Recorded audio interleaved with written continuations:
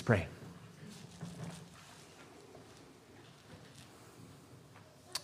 Lord Jesus, only you have the words of life. Speak your words and give us grace to hear, to believe, and to obey. In your name we pray. Amen. Please be seated.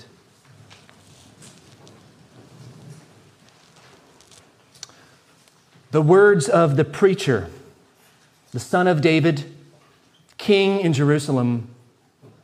Vanity of vanities, says the preacher. Vanity of vanities. All is vanity. And so begins the book of Ecclesiastes, which certainly ranks among the most depressing books in the biblical canon, does it not? Answer me this: how is it that Solomon, the son of David, the man upon whom God bestowed more wisdom than any human being before him, could pen such a discouraging and hopeless memoir as Ecclesiastes? How does that work? The book is such a downer that I think Christians are sometimes ashamed of it. When Christy and I, my wife and I, were in college, we were dating, and I can remember visiting her home church in Rhode Island and going to Sunday school there, and the teacher there who led the young adults read out of Ecclesiastes, and after reading, he said essentially this: I have no idea why this is in the Bible. Maybe it's there to tell us what not to think. And I was shocked at that moment. Here's the thing about Ecclesiastes. It tells us the truth, albeit quite naked truth. You see, Solomon, in his God-given wisdom, had incisive insight into the true nature of things. And Ecclesiastes is a stringently sober look at the plight of human existence in a world that is post-Eden. In the book of Genesis chapter 3, when Adam and Eve say yes to evil and no to good, what does God do? He introduces a curse into the creation. He tweaks the original design in such a way and for such a purpose that humanity should learn that no good thing comes apart from him. And it says in verses 17 to 19, and to Adam God said, because you have listened to the voice of your wife and have eaten of the tree of which I commanded you, you shall not eat of it. Cursed is the ground because of you. In pain you shall eat of it all the days of your life. Thorns and thistles it shall bring forth for you, and you shall eat the plants of the field. By the sweat of your face you shall eat bread, till you return to the ground, for out of it you were taken. For you are dust, and to dust you shall return. Solomon lived his entire life outside of Eden, just like us, right? Only Adam and Eve know what it was like to dwell within the boundaries of that garden and within the bounty of that perfect creation. And of the post-Eden creation, Solomon speaks truthfully when he says, vanity of vanities. All is vanity. And he goes on to use that word vanity more than 40 times in the book in different ways. Well, what is Solomon even getting at when he uses this word vanity? The kind of vanity that Solomon's talking about is something a bit different than the meaning that is often used in our day. In biblical terms, vanity is meaninglessness, futility, pointlessness.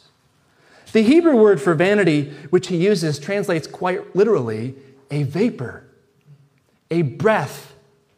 It's just a puff of air, and it's gone. What's so striking about the book of Ecclesiastes is that Solomon is talking about all of life, everything. Vanity of vanities. All is vanity. That's quite the blanket statement. When you observe and experience the world around you, as I know you have in your life, so much of it is in fact toil and trouble. There's just a lot of trouble in our lives. There's thorns and thistles. There's sweat and there's pain. Not a single person in this room has not experienced those things. It's so obvious to our lives that I don't need to list all the ways in which that's the case. You could list them for me. From the moment we are born to the moment we die, there are innumerable, seemingly endless sorrows and sufferings we will endure. It's not all bad, though, right? Human life isn't all bad. I mean, Solomon knows that there's still a lot of good and beautiful and pleasurable things in the world, right? Solomon knew that. But he also knew that none of those good things last.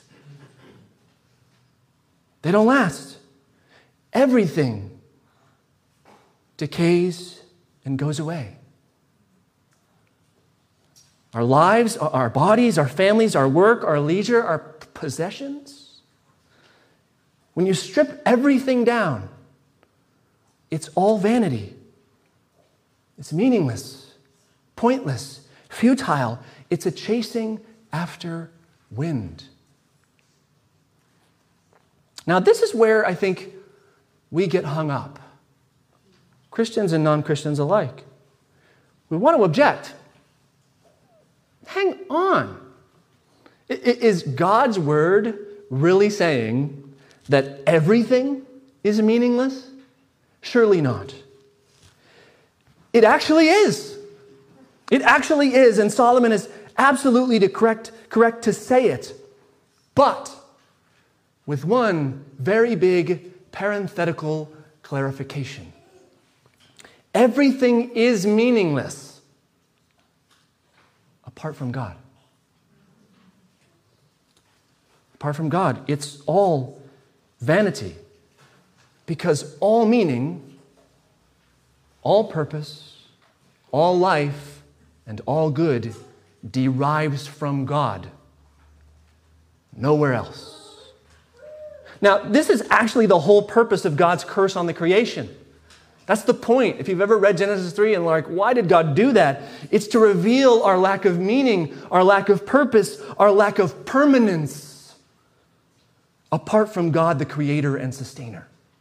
We don't have it in us. Now, there is another newer meaning of the word vanity.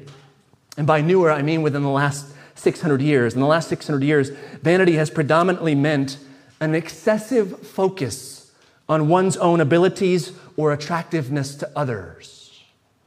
If you happen to pick up a copy of the magazine Vanity Fair, which, by the way, you shouldn't, but if you do, what you would find is an all-out embrace of this word vanity. Vanity is an inordinate focus upon external and superficial things, particularly when it comes to how others view you. Another way vanity is translated is as vainglory. Have you heard that? Vainglory? And I think this word actually helps describe what vanity is just by the breakdown of that word, vainglory. The Greek word for vainglory is a combination of two words, kinos, meaning empty, and doxa, meaning glory. Empty, glory. Vainglory is to seek glory for oneself in things that are empty. What things are empty? What things are vain? Solomon tells us all is vanity. Apart from God, all things are vain. All things are empty. God is the meaning. God is the point. God is the purpose of all things. So when God is not in it, nothing is good and nothing lasts. And this is the connection between the first and the second meaning of vanity. The vanity that Solomon describes in Ecclesiastes, that of meaninglessness, that's just the reality of our human plight. It's not an opinion, it's fact. The other vanity, the kind that's so rampant in our materialistic, celebritized, and sexualized culture, describes our human tendency to focus on those very meaningless things, either out of ignorance of God or in spite of Him. If I wanted to show you a picture of vanity, Google would give me millions upon millions of them. Drawing from TikTok and Instagram, from cable news and from primetime reality shows or to pro sports or Hollywood or just about any store you find at the mall. I'm not going to show you those. Instead, I'm going to show you a painting a painting by a 17th century Flemish artist named Adrian van Utrecht, who captures perfectly the dynamic of the two vanities in this painting he calls vanitas. We see in the painting beautiful and desirable things: money, flowers, literature, jewelry, wares for eating and drinking, and so on and so forth. And yet what can't be missed is that in the center of all of them is a symbol that makes it clear that none of these things last. They all die and pass away. And actually, I would say that even worse, the symbol of the skull suggests that if our focus is upon the things that surround it, we are led to our own death. What is so incredibly ironic about King Solomon, if you don't understand Solomon, you're right not to understand him. He was well versed in both kinds of vanities. We're talking about a man who was one of the wealthiest, most powerful, and well-sexed men that has ever walked the planet. He had an inordinate desire for pleasurable things, to the eyes, to the ears, to the taste, to the touch. And in old age, which is the age when he wrote Ecclesiastes, he finally understood the depth of vanity in his own vanity. He recognized how meaningless was his pursuit of empty things. In the 4th century, there was a monk named Evagrius Ponticus who categorized what were known in Greek as the 8 logismi, or the 8 evil thoughts that lead us away from Christ. And vainglory, vanity, makes his list, interestingly, of the 8. However, at the end of the 6th century, Pope Gregory the Great took his list and he revised it, and then he popularized it, which is now known as the 7 deadly sins. The 7 deadly sins. And unfortunately, vainglory was collapsed into the sin of pride. Indeed, they're related, but there is a distinction. You see, the work which vanity does in us is to cause us to be consumed with appearances and fleeting, temporary things rather than the weighty things of God.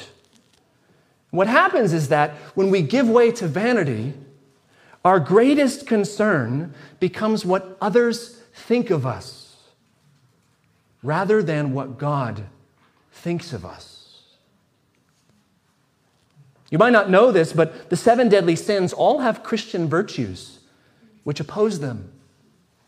Whereas the virtue which opposes the sin of pride is well known, it's that of humility. The virtue opposing the sin of vainglory is less well known.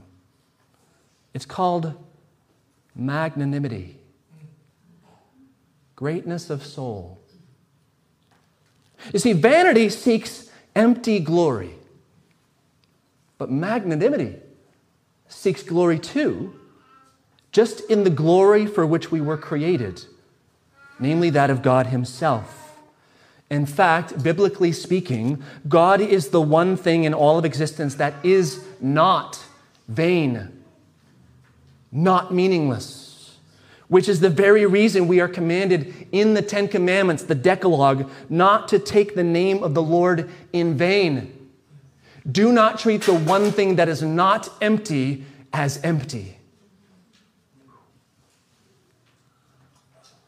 What then does vanity have to do with Ash Wednesday?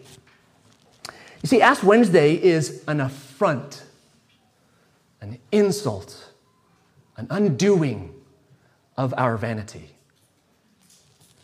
You want to know what's not a thing? Beautiful ashes, wealthy ashes, powerful ashes, popular ashes.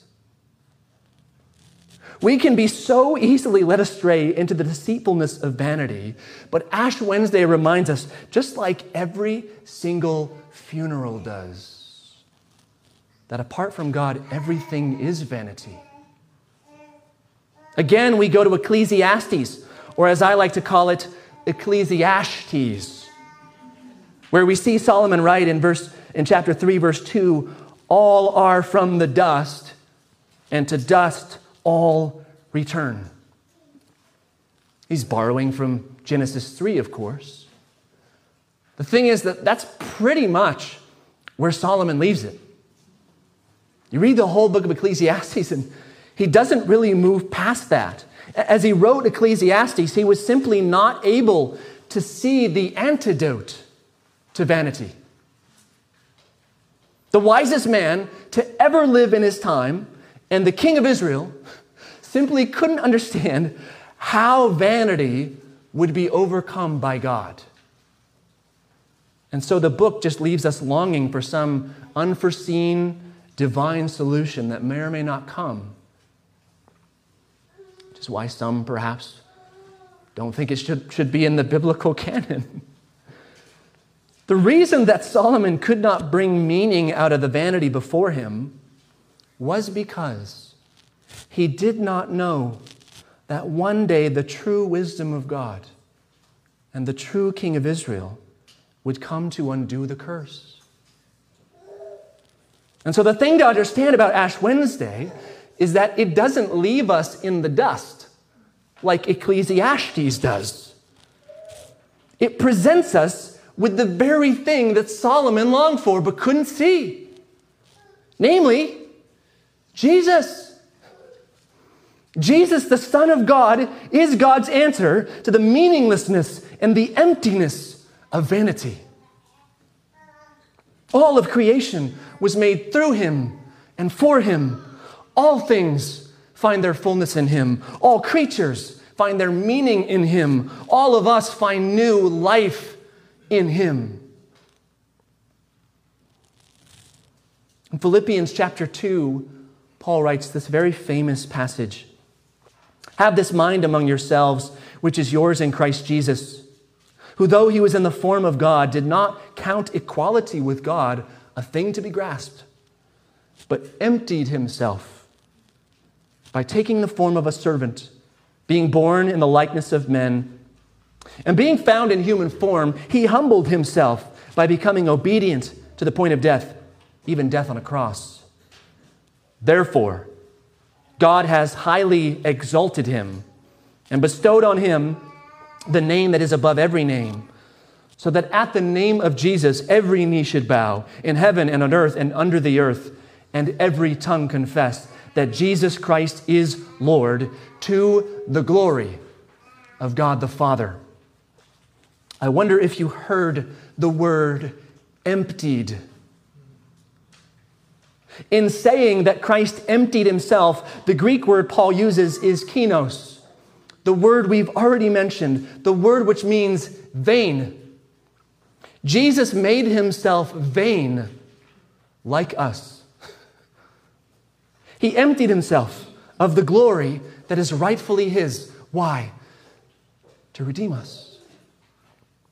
To redeem vain things. And now that Christ has ascended, he has reclaimed the supreme glory that belongs to him, so that at his name, every vain thing should bow to the one thing that is not vain. What we're doing today, as we begin the season of Lent, among other things, is to repent of our vanity.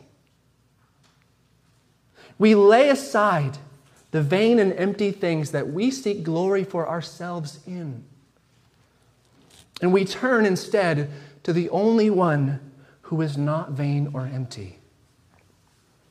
Thus the psalmist says in Psalm 115, verse 1, not to us, O Lord, not to us, but to your name we give glory. That's magnanimity. When we seek God's glory alone, we seek the very glory for which we were created, and the only glory that lasts.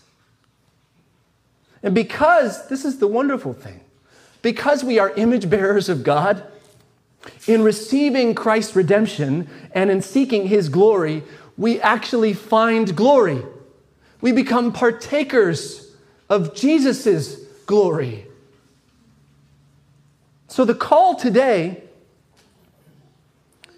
is to turn our eyes away from looking at worthless things.